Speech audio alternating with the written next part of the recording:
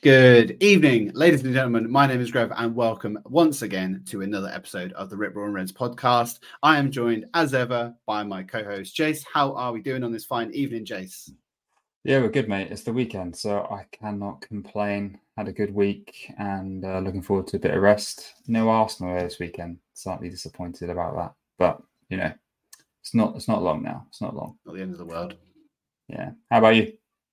Yeah, I am good actually. Yeah, I had I had a round of golf at Swingers last night. A little mini golf. Obviously brushing up before our next event. I got a 20, which on the 9 holes is not terrible. I think that's pretty good. Yeah, it's not too bad actually. Yeah, and I had a few too many frozen strawberry daiquiris, so might have harpened my ability to get a good score as well. So work this morning was good then. Yeah, I was all right. I had not a lot of calls today, so I didn't have to show my face too much, which was good. I had enough to get my head down and get on with myself, so nothing to worry about. Fair enough. Yeah, all good. Right, well, let us have a little look then. We're going to play the intro music in a second. We're going to get into a really hefty episode because we're going to be talking about the Barcelona game and what a game it was. Back to winning ways for the Arsenal, which is obviously fantastic. So let's hit that intro music and then we'll get straight into it.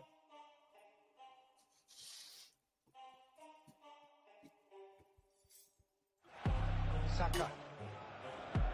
Saka! That is a diamond of a goal! It's Bergkamp. That's magnificent! This is my club. Fucking love this football club. Henri. What a goal! Gabriel Martinelli! He's scoring for Arsenal!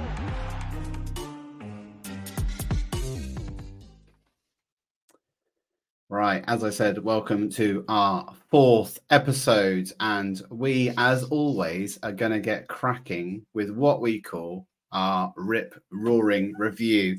It's a look back on the week as Arsenal, as Jace. Looking back, what do you want to talk about? What's your big, bold statement? What's really hit you this week in the Arsenal sphere? Today, I saw on Twitter Arsenal's statues here. It's finally here. I was very intrigued to see what was the statue going to be. First, I saw pictures of it all wrapped up. You couldn't see anything of it. And then a couple of hours later, I was back on Twitter and I saw that Arsenal had posted about it and it was up and it was there. And it was him with I'm assuming the Invincible 2004 trophy aloft over his head, which was, I think, a good choice of pose and image to replicate. So I think that was well needed, well deserved, well earned by Arsene. I think he's solidly part of our history and his legacy will live on forever. So I think it was well overdue. So it was really nice to see. Not a really big, bold statement, but I'm very happy to see it. One thing I will say was that a little disappointed how it was announced. I was hoping you'd go that way because I was going to say the exact same thing. It was, Thierry Henry had and Dennis, they all had, a formal unveiling and with a bit of a press conference, if you will, and they gave a speech. We know that Arsene doesn't like fanfare. He's quite private and doesn't like that kind of thing. So,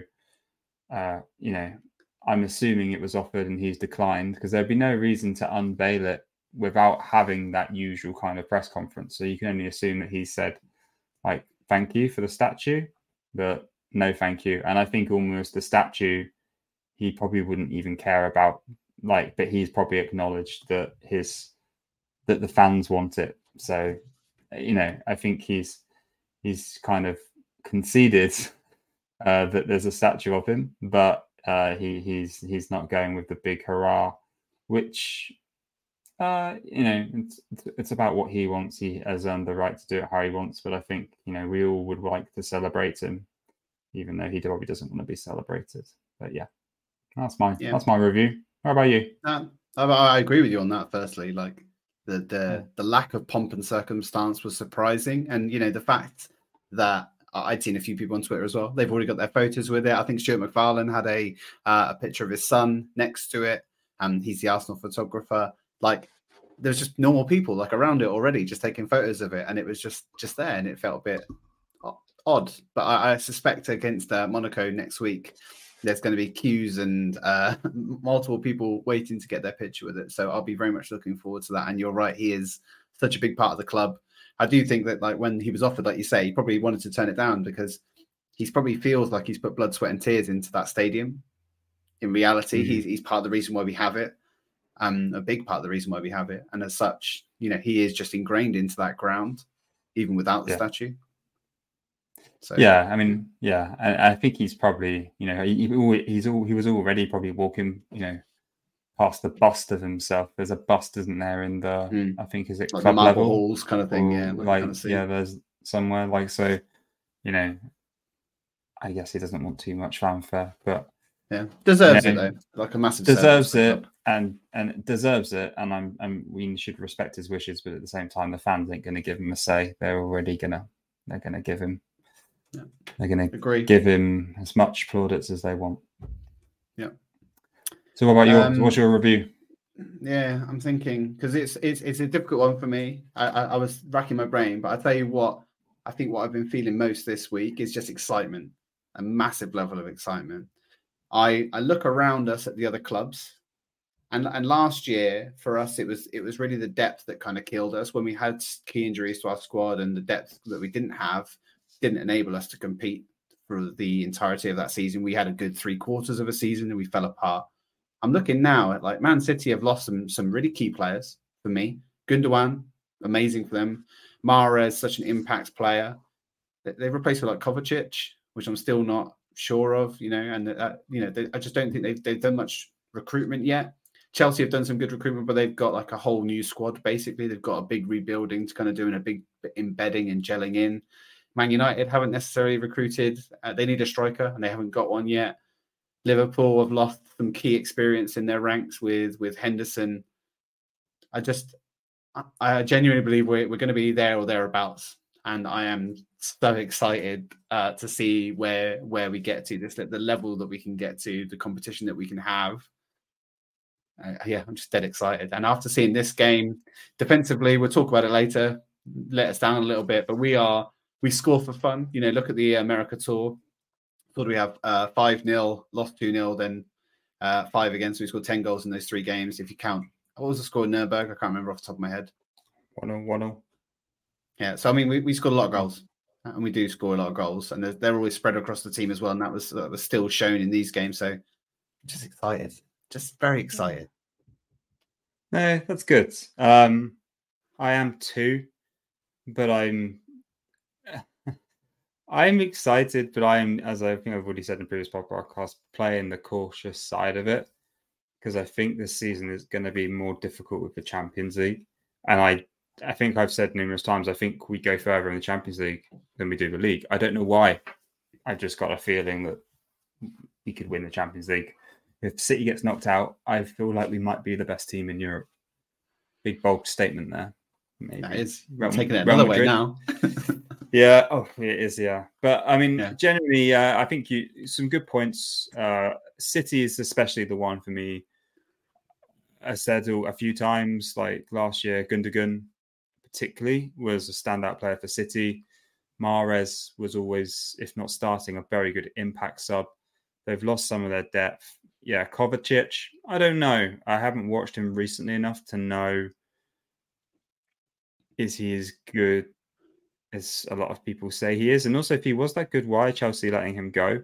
Question mark. He's not a replacement for Rodri either, right? Rodri's obviously going to be playing in that position, and I just think that's quite a big downgrade. I remember quite a few games with Granit Xhaka's had him in his pocket, to be perfectly honest, or at least wound him up quite a bit. I mean, didn't he get sent? Xhaka got him sent off in the FA Cup final, didn't he? If I remember rightly. I think you can get in his head quite easily. Yeah. So Liverpool's depth in midfield, that's gone. Thiago, I'm not sure. Has he gone already, or is he staying? Oh, I'm not sure about Thiago. Fabinho's I think gone. it's still Fabinho. One of them is definitely gone. still waiting to go, but Hendo's definitely gone. Fabinho's gone. Henderson's gone, I think. Thiago was the one that I thought was going, if I'm honest. they've got McAllister in, but again, that's like us getting Rice in, maybe. So yeah, I see your optimism. I see your analysis. I don't disagree. I think we are in it to win it this season. And yeah, the main, and we're scoring goals for fun unless someone puts a low block in place. I mean, So, yeah. we're both kind of on a similar page, and let's not spoil it all. We're going to do a prediction show in the before the Premier League season kicks off, and talk a little bit about where both me and Jace kind of think we're going to end up in the league, and that's going to be a pretty exciting show. So don't spoil it all now, I guess. But you could probably tell from both of our optimisms that we're going to be somewhere near the top of that table. Right, so we're going to get into the topics. Big game against Barcelona, like I said, 5-3 victory for the Arsenal in the end. An absolutely electric game from start to finish. We're going to start with probably the talking point that everyone's talking about. That's a quote. I'm going to read this quote, Jace, verbatim, first of all, from Xavi. Not Norman was in the quote there, but he said, "Everyone wants to compete, but it is a friendly. They were playing with another level of intensity. We took it seriously, but the main reason for losing was the difference in rhythm and the match sharpness. And he called us not normal," which I thought was just an absolutely amazing quote, particularly after the Man United game, where we probably had some talking points about the way Man United played that game. But I'm interested from you, Jace. Did you feel that it was a different level for us? Did you feel there was anything in that game that would give you the vibe that we were much more intense than them? What was your view on the game overall? We match them toe for toe, tackle for tackle. It's the way I see it from the intensity. I assume when we're talking about intensity, we're talking about the types of challenges intensity, or not the intensity as which we were playing the game with the ball at our feet. I'm assuming it's the intensity and the tackles and the challenges and the aggressiveness which we were showing. And I mean, there's a couple of challenges. The one on Gabby, on Jesus, and the one on Trossard. I'm like, we might have, given you a bit of a rough ride, but you gave it to us first. So we've already had this with Man United, right? Where they just gave it to us. We were this is like Barcelona turning up as Arsenal to the last game we played, if that makes sense. Like we turn up at the United game thinking it's a bit of a friendly, match fitness, minutes in the legs. And that's how Barcelona turned up. The thing is, we'd learned our lesson from the week before, and we got absolutely battered. When I say battered, not on the field of play from a technical perspective, but from a physical perspective by Man United. And a scoreline. Well, yeah. Look, I was thinking a lot about that game. I don't want to go back over it too much. What I will say with time and reflection, they didn't have that many chances either. The 2 goals they scored were mistakes, genuine mistakes. And the more I look back at it, I'm like, they weren't amazing either. And that scoreline doesn't reflect, I don't think, what we're going to see this season. And, there was a lot of stuff on Twitter after, which, there always is. But, watching them get beat 2-0 by Real Madrid was telling in a way. Like just desserts, maybe? I mean, as something I'll share for the car park, I saw in that game that I'll call out, but I didn't watch the game in full. I only saw some of the clips and the highlights. But what I'll say is that you can't judge anything on pre-season. That's all I'll say. Yeah, so I think that point from Xavi, maybe he didn't want that level of intensity. Their team had been unwell. They'd missed their play. I think their last game got called off. They'd all had stomach viruses, I think, or bugs. So clearly they weren't prepared for that kind of game. We needed, maybe it was the point in time in our preseason where we did need to up the intensity. We played 3 games. So we're 1 or 2 games away from playing City. So yeah, it was time for us to up in that intensity, whether they needed it or not. But they still put poor challenges in Barcelona. So I don't have much sympathy for them. And we'll go into talking about the actual performance of Arsenal in a minute. I'll just start by saying I think from what I saw, we played them off the park. I think the scoreline reflects how much we absolutely battered them from bits that I saw. And I didn't watch the full match because I had work, but I saw quite a lot of the long extended highlights, and they were certainly favouring us more than them. What did you think? What was your perspective on those comments? Yeah, I mean, I think we gave as good as we got. I don't think there was any issue with that. I think the start was very bitty. There was lots of fouls. The ref didn't. So I've watched the game back, so not live, but I'd watched it after the event. And yeah, we were. It was quite a bitty, choppy kind of game. The ref was disinterested in kind of doing anything early on in the game to stop any of that kind of behaviour either. There was a tackle on Jesus quite near the start where he was through on goal and he got taken down. Yeah, got chopped and no card. And it was basically like a through on goal. You know, if that's a Premier League game, they're pretty much getting a red card. So it was a bit odd. Yeah, it was high. I mean, there's a high challenge.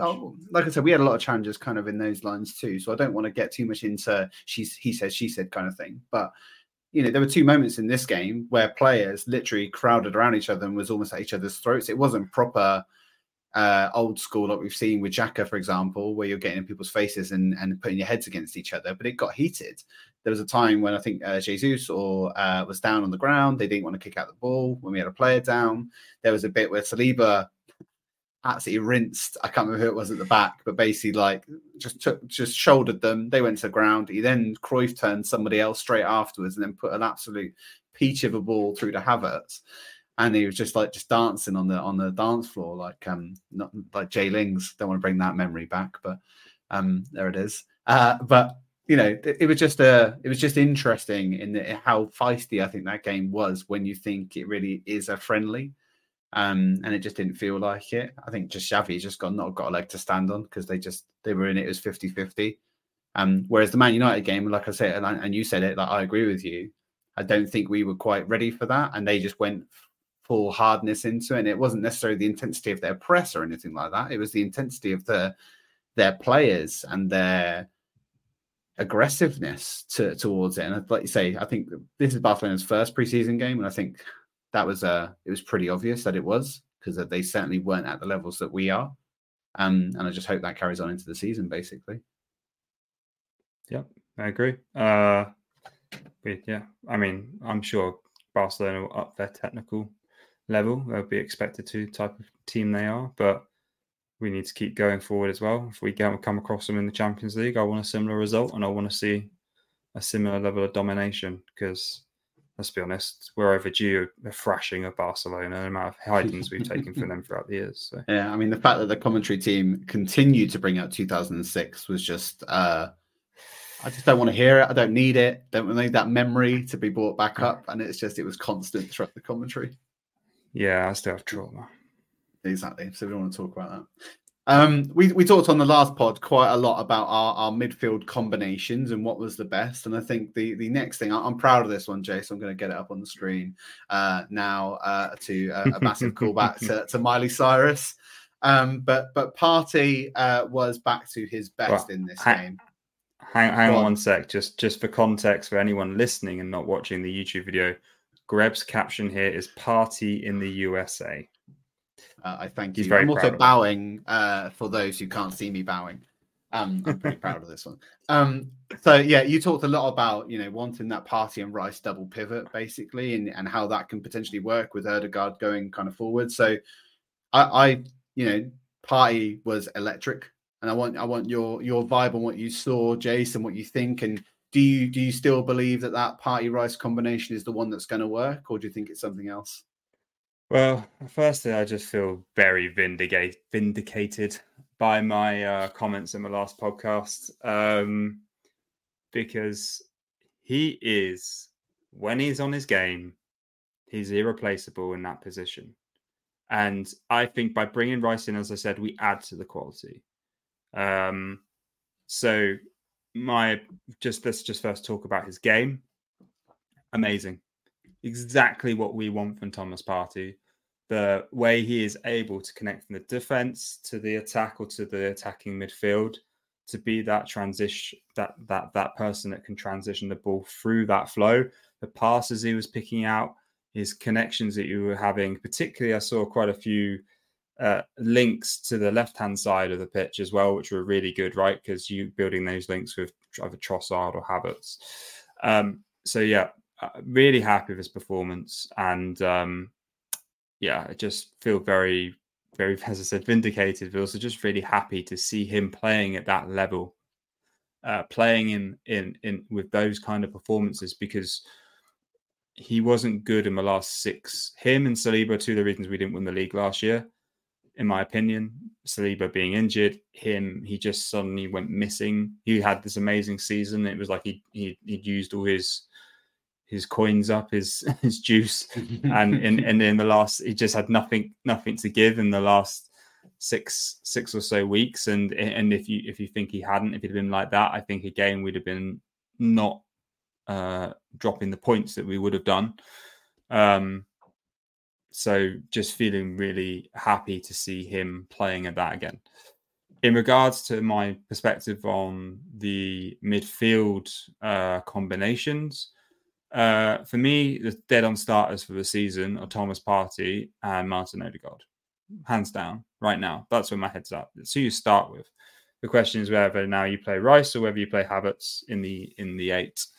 And I think the only way I can answer that is by actually seeing Rice play in the 8. Because I think my preference, if you ask me right, well, I'm not going to answer it right now. If you'd asked me before all of this, I would have probably gone, and I think I said it in our previous pod, Rice. Rice is a no-brainer. He's the £105 million signing. We bought him in for a reason. I felt he was good going forward last year.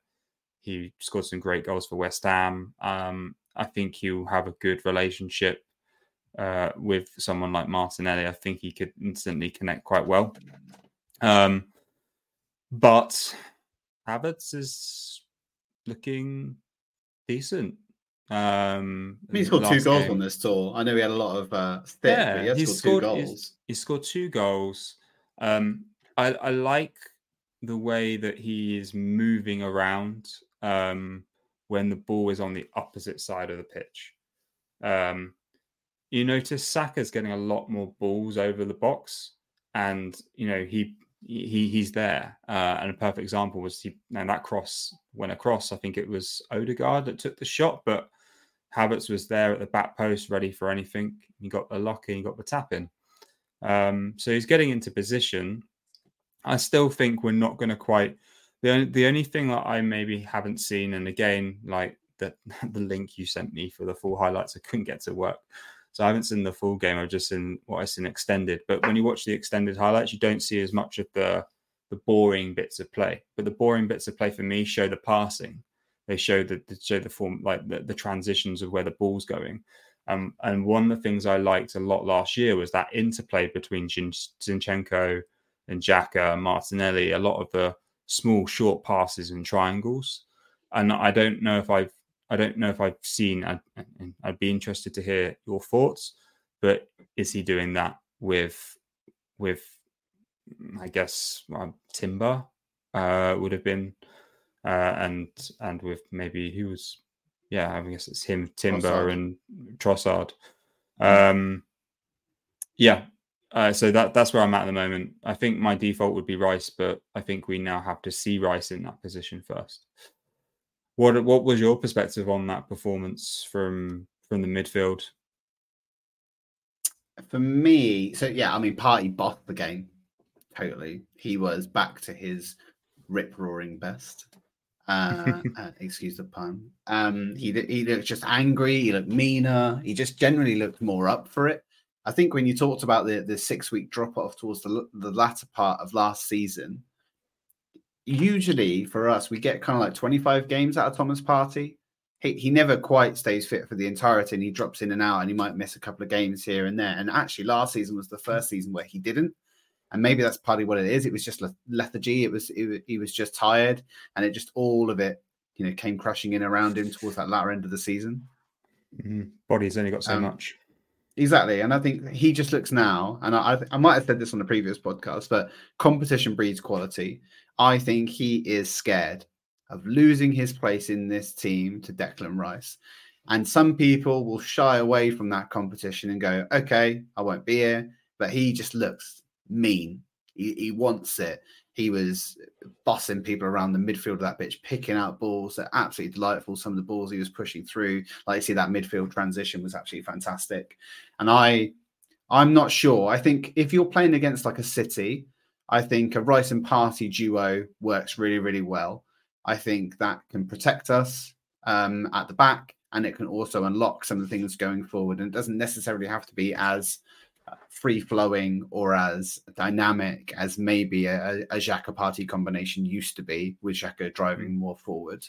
When it's against smaller teams, I would say that maybe it's just not as forward thinking enough. Like I say, Havertz, he will certainly drive. It really depends. Like I say, I've not seen enough of Rice in that mold, and like you say, maybe we just need to see it, but we're not going to really have the opportunity to test the waters on that one. I don't think it's kind of sink or swim for us at the moment, right? Where we've got Monaco, and then we're straight into a Community Shield game against Man City. So this is not the time to be going, let's try and experiment with all the different combinations of that midfield trio and see which one's the best performant. We really need to hit the ground running with the easy games that we've got. And so that's likely going to mean a Rice Partey pivot, I would say. Not sure. It's starting lineup time. It's now. Yeah, lineup time. Yeah, it is, isn't we've it? Done we've done the tour. We've done 4 games, experimented, especially with the defense, which we'll come on to.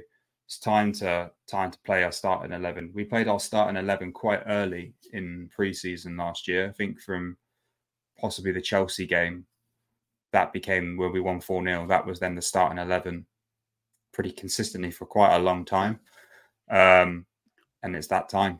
It's that time now. I will say, to your point, though, yes, it is. And yes, we will likely get a consistent and start to play that a bit more. But the thing that we also didn't do last year very well is rotate. Ever. We were like bottom or very near the bottom of the table of rotation. Man City were very close to the top. And that's something we, as Arteta, is going to have to kind of learn in his system, that you're going to have to, in order to stay fresh, in order to keep the competition alive in your players, and to keep legs fresh, to keep us being unpredictable. There's so many benefits to it, and it's a difficult management of the game, right? Because you don't want to frustrate some of the players by not getting the minutes that they want. To find balance. I'm glad it's not my problem, put it that way. Yeah. So that's just before we move on to the next topic. There were some other good midfield performances. I thought Smith Rowe looked good. He was sharp. He looks fit.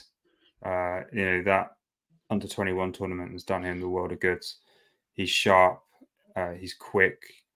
He looks slimmer and leaner. And he seems to be really enjoying it. So I'm looking forward to him. We'd had some doubts about Fabio Vieira. Then he scores a banger. He only does bangers. His always goals are decent goals. So again, having a couple of creative players like that who can come off the bench if they're going to be actually generally able to offer something, that's awesome. I got my preference. I want to see a lot more Smith Rowe this year. I think as Arsenal fans we do, though, right? We kind of just have an affinity with him. He's a Haylender. He's got a song with Saka. I love his blonde hair. I think it's electric, just all over the Trossard ASR combination. So for people that are listening or watching this, Grev has had that hairstyle on and off for a few years. They haven't had it recently. No. Can't afford it anymore, but it is an elite hairstyle. So I'm all for it, and I can't wait to see more of it. So love it. But Smith Rowe, seeing that little bit of sharpness, that quick feet, that touch of the ball, that genuinely, I can see my own face light up here in the camera reflection. It reminds me of when he did come through into the team for the first year and a half, 2 years. And it was always a Saka playback. He would be on the edge of the box, tapping in. Like, there's a spark there. He was getting goals. He's got a good little bit of quick feet. He's really good in tight spaces, isn't he? It's really good. He's amazingly talented, and he's just had an injury patch. And I just hope we could see the best of him again, because he either goes two ways, in my opinion. He does it, he goes that way, or he goes the way of Jack. And Jack should have been one of the best midfielders England's ever seen, and it wasn't to be. So, I keep my fingers crossed for the guy. Yeah, I mean, he kind of played as a left-sided 8 as well, right? And there was talk before in the media of Arteta trying him out at that position, because he's usually like a 10, so he's kind of probably coming for an Erdegaard's kind of position more so than any other. So maybe he is trying something out, and I think if we get some easy group games in the Champions League or some lower league teams in the kind of League Cup or the FA Cup, there's going to be the opportunity to kind of test that out a bit more in a good setting. Yeah, I think you should. I'd start him in the Champions League, absolutely. I mean, it depends who we get in the group. Obviously, we could get a group of death. Is there a possible group of death scenario? That's another subject. That's another podcast. But we need to look. We'll have to have a look. But I think if we look at a pot 3 or a pot 4 team, we're probably going to be quite comfortable, I would say. Yeah, I hope so. I'm actually genuinely feeling really confident going into the Champions League this year. I don't know why. You've not mentioned it, Jace. You've not. Let me just explain one thing. My reason why is just because I look at how we ran toe-to-toe with City, and I think City were the best. Well, they won it. They were the best team in Europe last year. And I feel like us and Real Madrid were the only two teams close to them last year. So, I mean, I genuinely think I get your point. I feel like I've got that level of confidence that we can a level of confidence in the Champions League than I do the league. I don't know why, but I feel like we can go in and we can get very far, because we are a Champions League team who weren't in the Champions League last year. We didn't know we were going to be a Champions League team, but we just started the season playing like one, and we were pretty consistent for most of it. So, that's the confidence. Anyway, I think we flip-flop, Jace. I was going to tell you to say, yes, we went toe-to-toe with them across a game of a season. When we played them, we didn't. We were nowhere close to their level. There was one half of football where we were kind of close, but still not enough. Yeah, I'm excited. Like I said, I don't want to ruin the party for myself. Excuse another pun, but I'm just a bit, Anyway, save it all, Jace. Yeah. We're going to have to save it all. This is going to be like our prediction show all over. Right, we're going to move on. Jace actually did a really good segue, and I didn't capture. I didn't capture it in that moment, so it's unfortunate. But there was. Trossard got did he get man of the match? I think he got man of the match.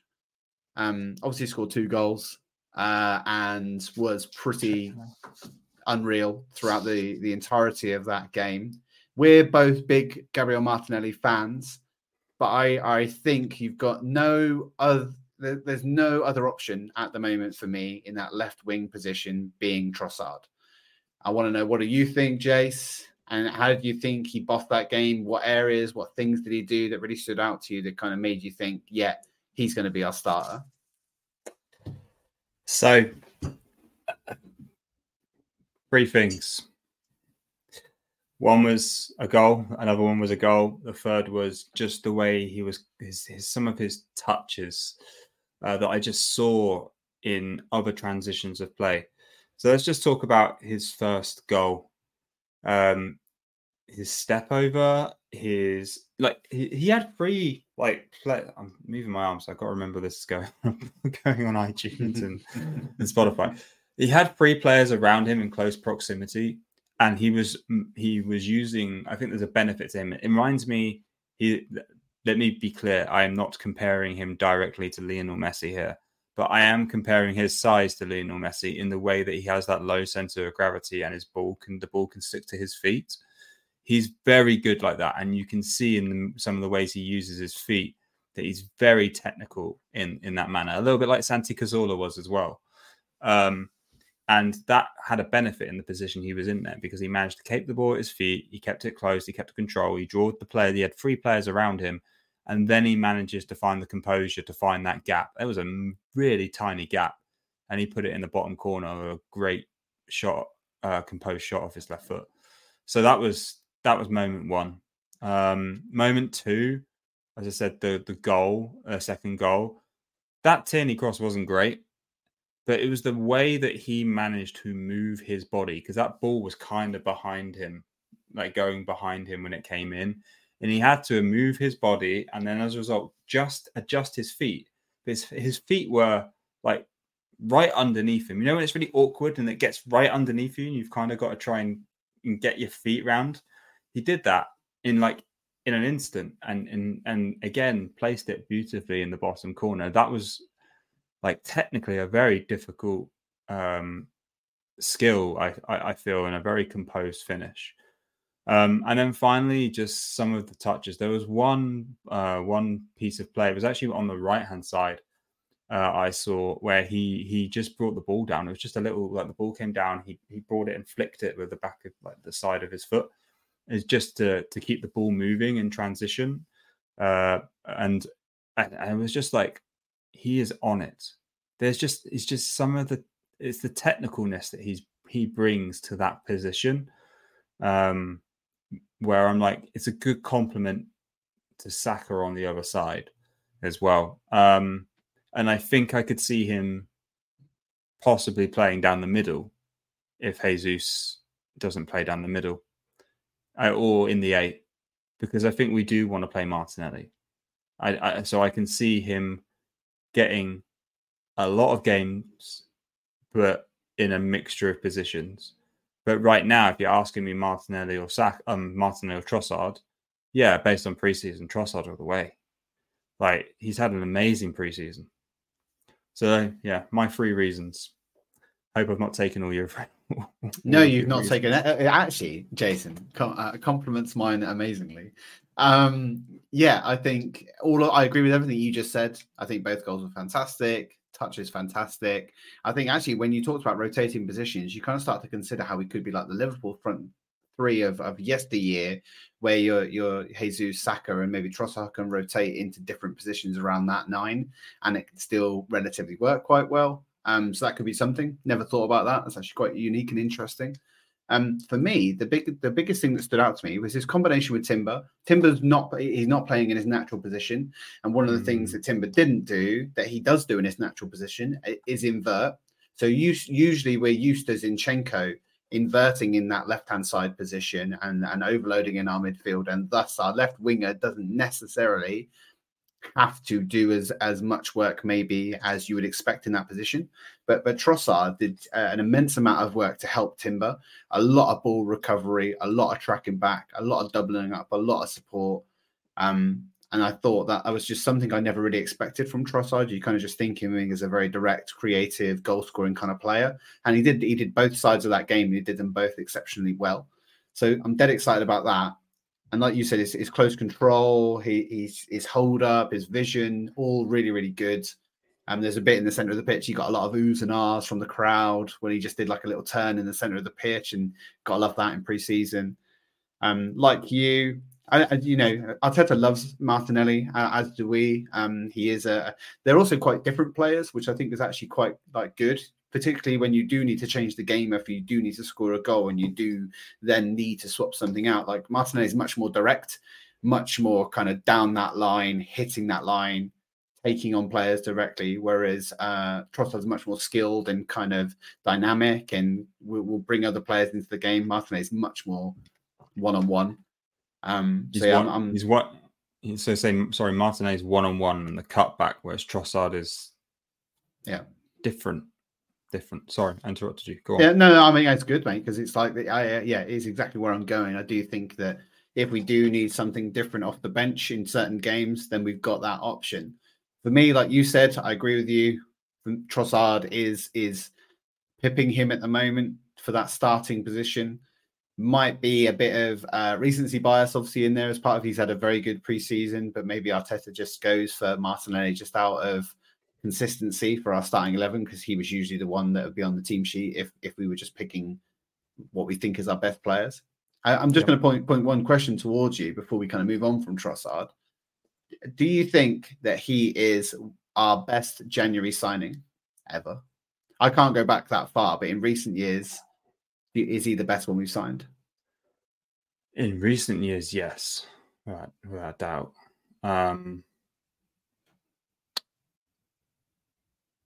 Jose Antonio Reyes in the 2004 season, in the Invincible season, that really helped us get over the line. And he was and he gave Gary Neville quite a few problems. I remember that. So that was a pretty decent signing. But I mean, Trossard's now. Oh, we only had him 6 months. I mean, you look at that actual January window that we signed Jorginho, Kiwior, and Trossard. Oh yeah, Like it was. I think a very good window it, generally. One of the possibly the best January windows in living memory. I remember I'm pretty sure we got Adebayor and Diaby once in the window, and that looked pretty good. But they never turned out to be the players that they should have been. So, particularly Diaby. Yeah, I mean that's again another sore issue for me. I've done a few of those today, Jay. So I'm stabbing the knife in, isn't I? Awful of me. Sorry. Yeah, that's all right. I think every Arsenal fan feels sore about Jack Wilshere and Diaby. They could have been the midfield for years. Yeah. Okay. My answer to your question is yeah. I think it probably is, from what I can think about. Right, so Trossard over Martinelli is probably the choice. Then we're going to move on to probably some not so good stuff. A little callback to an Oasis album. The title of this topic is Defensively, Maybe. Lots of different things to talk about in the defense, because obviously we did concede 3 goals. Talk to me, Jace. Where do you think it all went wrong for us at the back? What would you say is the thing that you would call out most? I'm going to start on the last of our list of topics, defensively, maybe. When we're talking about defense, we're just talking about the back line in general and the keeper. I'm a little bit nervous about Aaron. He is not a bad keeper. He is a very, very good keeper. There's a but right? He's making a few mistakes in the moment. A little bit like Gabriel. I wouldn't say Ramsdale has a mistake in him every game. Like I said the other day, maybe Gabriel, we always get a bit worried. I'm never usually that worried about Aaron. But he definitely, we've made the point there, lacking confidence. It does look a little bit like it in the moment. He looks like he's angry with some of the decisions that he's made. I questioned in my analysis, could he have done better where they palmed the first goal right into the middle of the field. Right. I don't know, it's very difficult. I cannot say I would have done any better. But regardless of the outcome, I think it may, I'm worried about his confidence a little. That's where I'm at with the defensive woes at the moment. I don't think, Gabriel, I've had a few concerns about in the last few podcasts about defensive errors. He wasn't necessarily someone on the list today. It came to my mind, but Aaron was a little bit lacking confidence. I want to see a few games where he's a little bit more confident with some of his passing, some of his, stronger arms behind his saves as well is really important for me. Having a strong arm, it's a very hard thing to judge, not having any experience in goalkeeping whatsoever. But there's been a couple of shots this season in pre-season where I'm like, you could have done. You don't want to Jordan Pickford it, right? You need to think a bit more than that. Yeah, pretty much. But then I think he's a great goalkeeper. I'm biased. Should be England's number 1.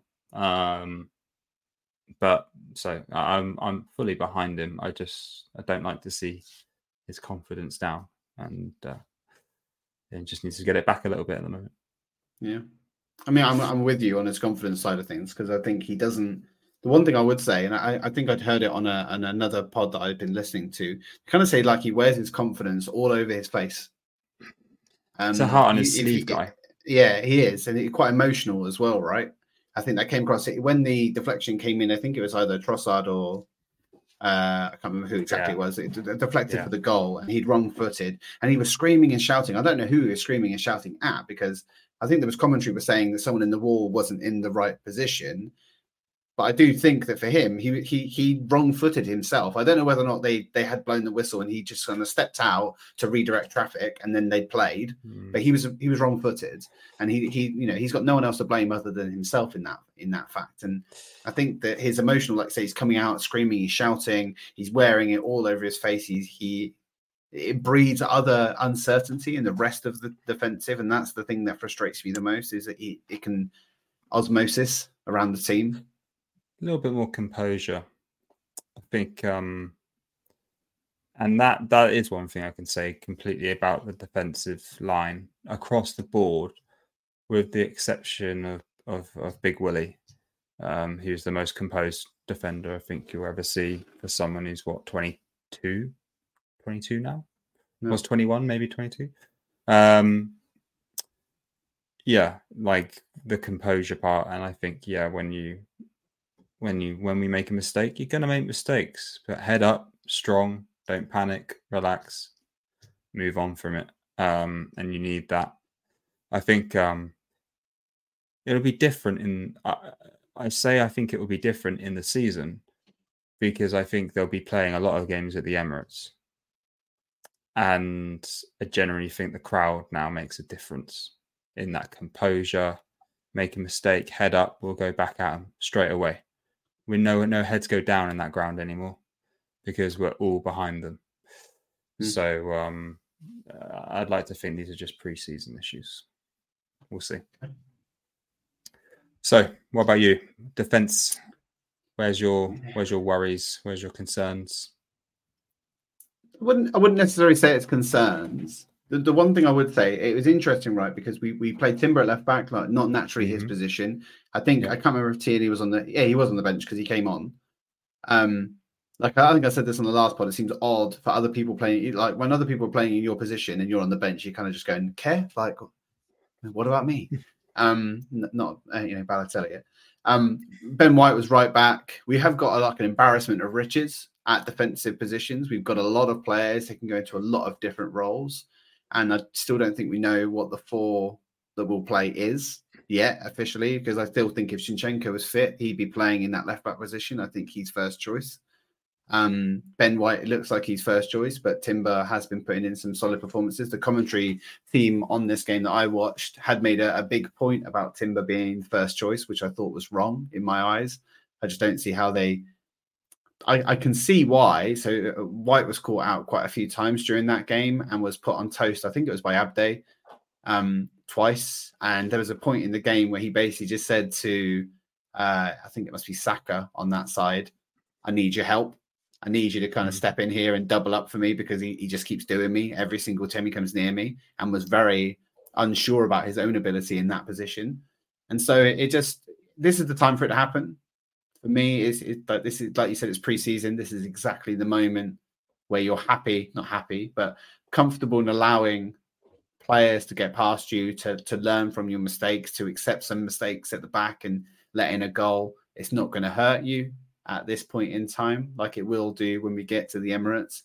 And so as long as they're learning and growing and adapting through the system, learning about the players and their positions, it's going to be fine.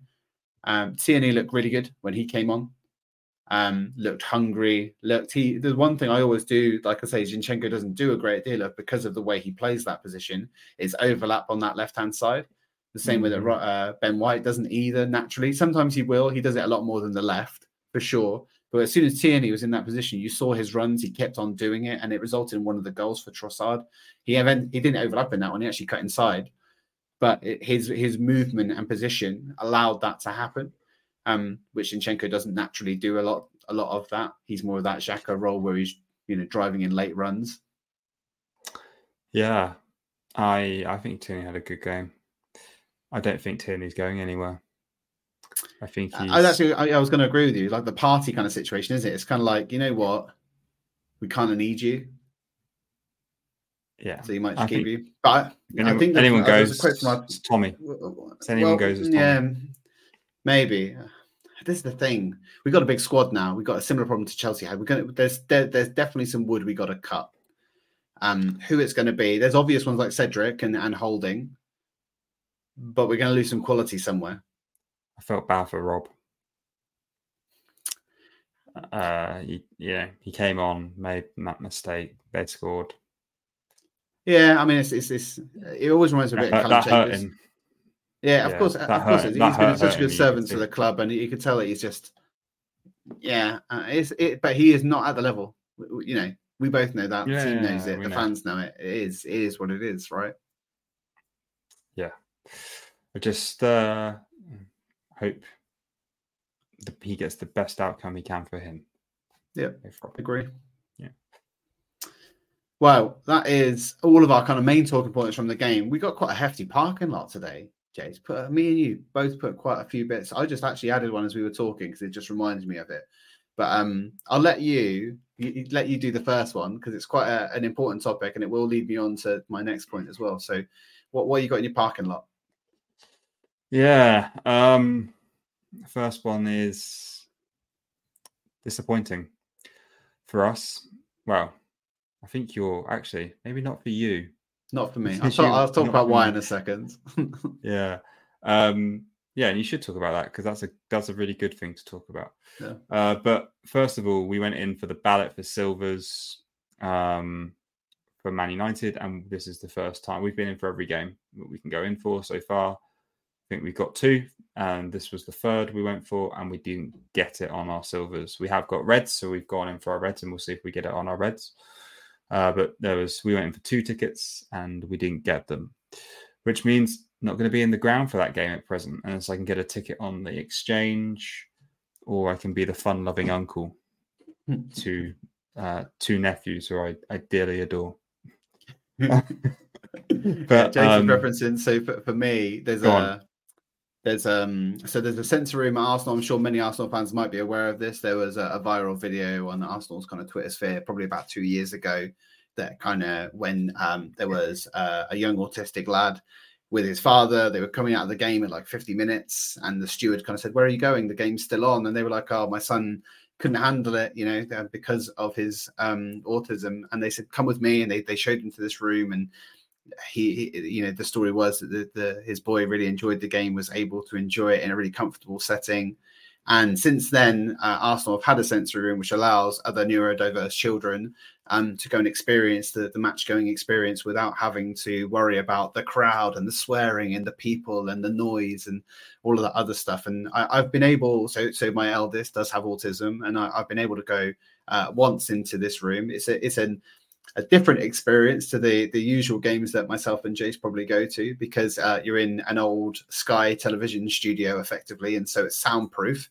So the game I watched the first time was Arsenal Wolves, where I think we won in the 89th minute or something along those lines. I think we won 3-2.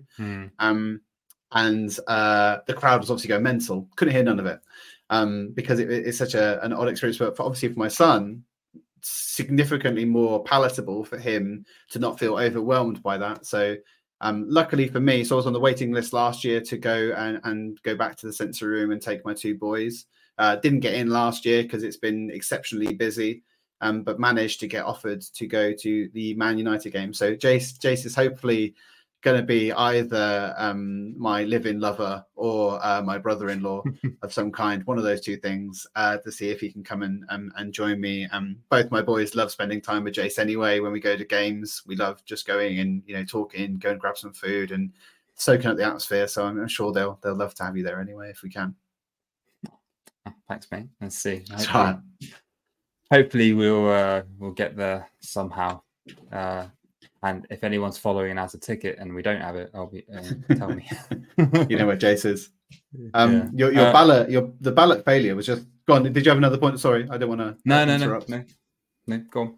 I'm done. I wanted to. I'm sure you might have seen it too. So there was a statement issued by the Ashburton Army recently about how the club has treated them as a group. been kind of ostracized from the club for a few years. I can't remember the name of the new person in charge from the Arsenal side that has been effectively downing tools on engaging with the Ashburton Army, but they've also now had their tickets reduced significantly because of the new ballot structure, which is why when you were talking about the atmosphere in the game and, the crowd getting behind Aaron Ramsdale when he makes a mistake, for example, a lot of that is to do with the Ashburton Army and the new breed of fan and chanting and get behind the team nature that we've experienced being in the ground over the past kind of year and a half. And it'd be interesting to see if that carries across into the new season because of the changes that they made, or whether or not it will stay the same. Yeah, that's a good point, actually. I mean, I'd be intrigued to look at the number of them that are in the ground for the first home game of the league against Forest, because we always, so for anyone who doesn't know, which is probably all of you, we sit always in the clock end on the lower tier, most commonly in the row right next to the away fans, but we're very close proximity to the Ashburton Army, who are usually just slightly to the left of the goal on the clock end side.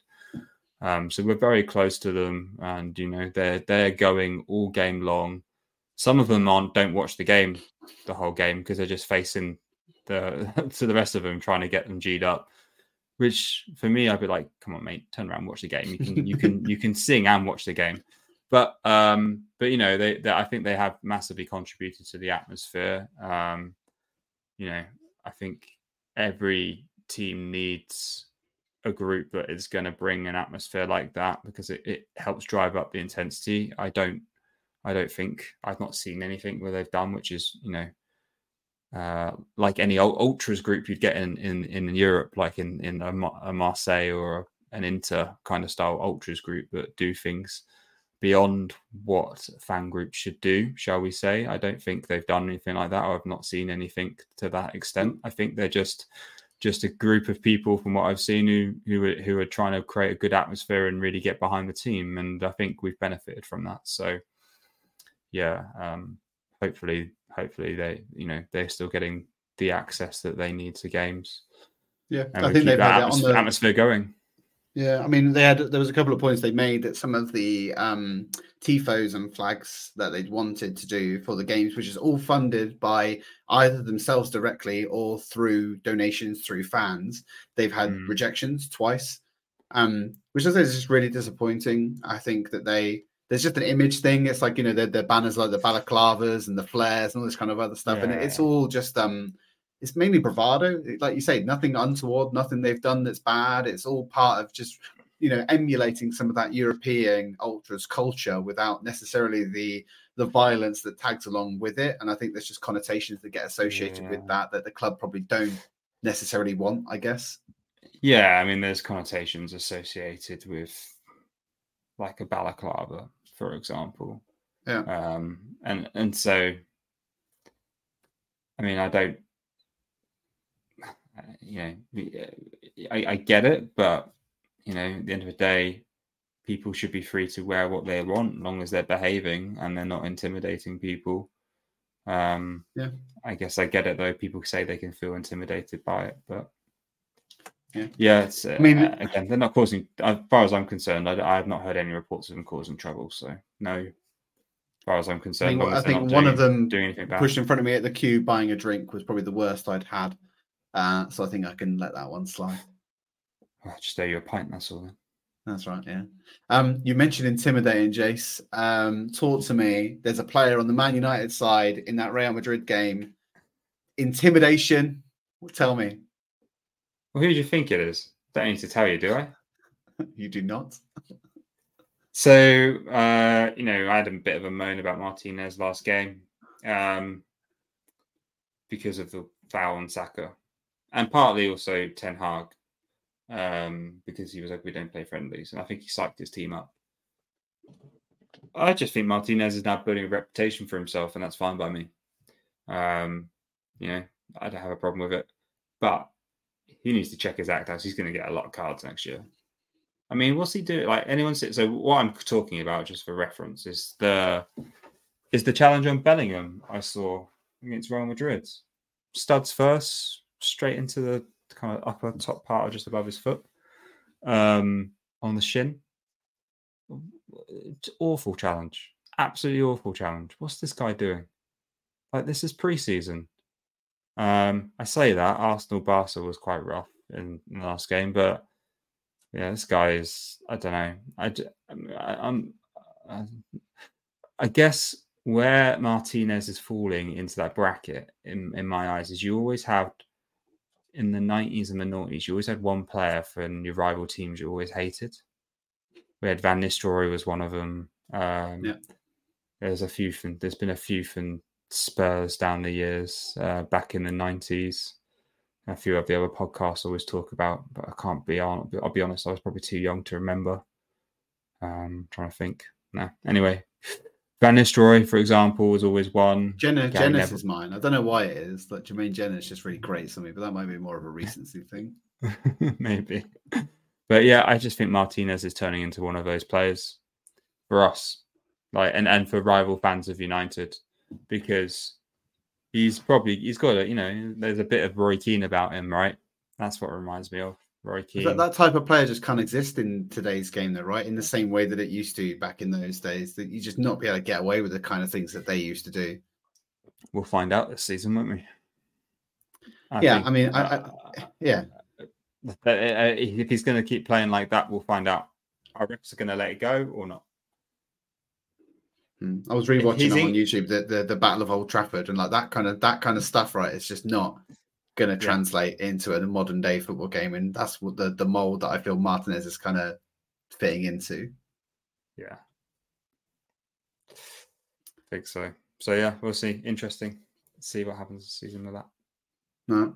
There's only one other thing I was going to call out. I know that you've probably not watched it all yet, but I'd recommend watching it. And to anybody that's listening or watching, there is a video distributed by Villa that has Yuri Telemans wearing like a body cam in one of their pre-season games.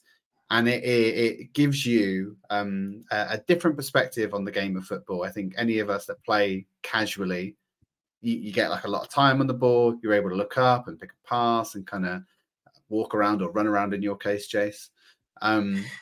And it was just amazing to watch this video and see how frantic and how much time you don't have and how much thinking time that you don't have in a real game of football. And this is just friendly. Pretty electric watch. Recommend watching it. Yeah, I haven't watched it all, but I saw you mention it, so I had a look just before the podcast started, and the one thing that I saw from it was just the pace, just how fast you're moving, but consistently. It's like that's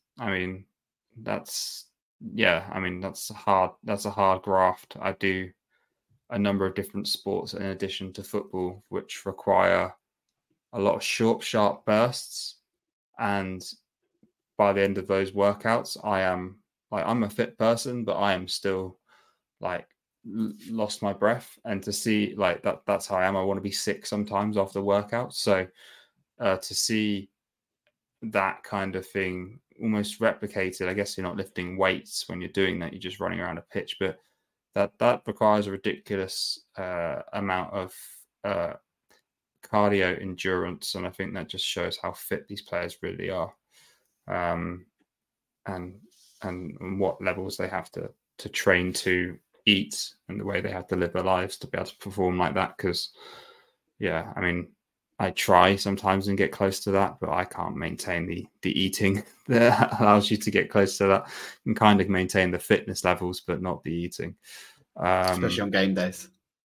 Yeah, exactly that. So yeah, very impressive. Definitely worth a watch. Yeah. If anyone's interested. For any listeners, I encourage you to come and watch this podcast on YouTube so you can go and see how stacked Jason truly is, and get to witness all of that in its glory in a future podcast. I'm not that stacked, Jesus. It's just I bought a small shirt. It's very tight. It's a very tight bit. You will not catch me anywhere near as small.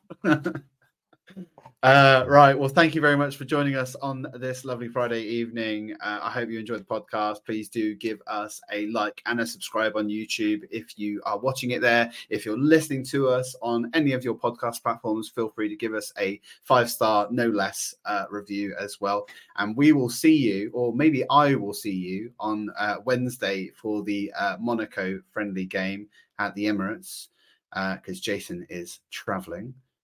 And then you'll be back when we go for the City game, right, Jace? Yeah, I'm away abroad for work next week, but I'm back in the UK by Friday, so I will be with you and everyone else at the Community Shield. But yeah, missing the Monaco game. Probably won't get to watch it because it'll be work socializing that I'll have to do after work. So I probably won't get to watch it, and it's going to be quite difficult to record a podcast after it immediately. So yeah, sorry, Greg. I might have to, unless you want to wait till the Friday night when I'm back, you might have to go without me. We'll see. Yeah, we'll see. But yeah, feel free to join us on our next episode. And if you have enjoyed it, please do give us a like I said. Otherwise, we'll see you again very, very soon. Thank you very much. Cool. Cheers, guys. Thank you.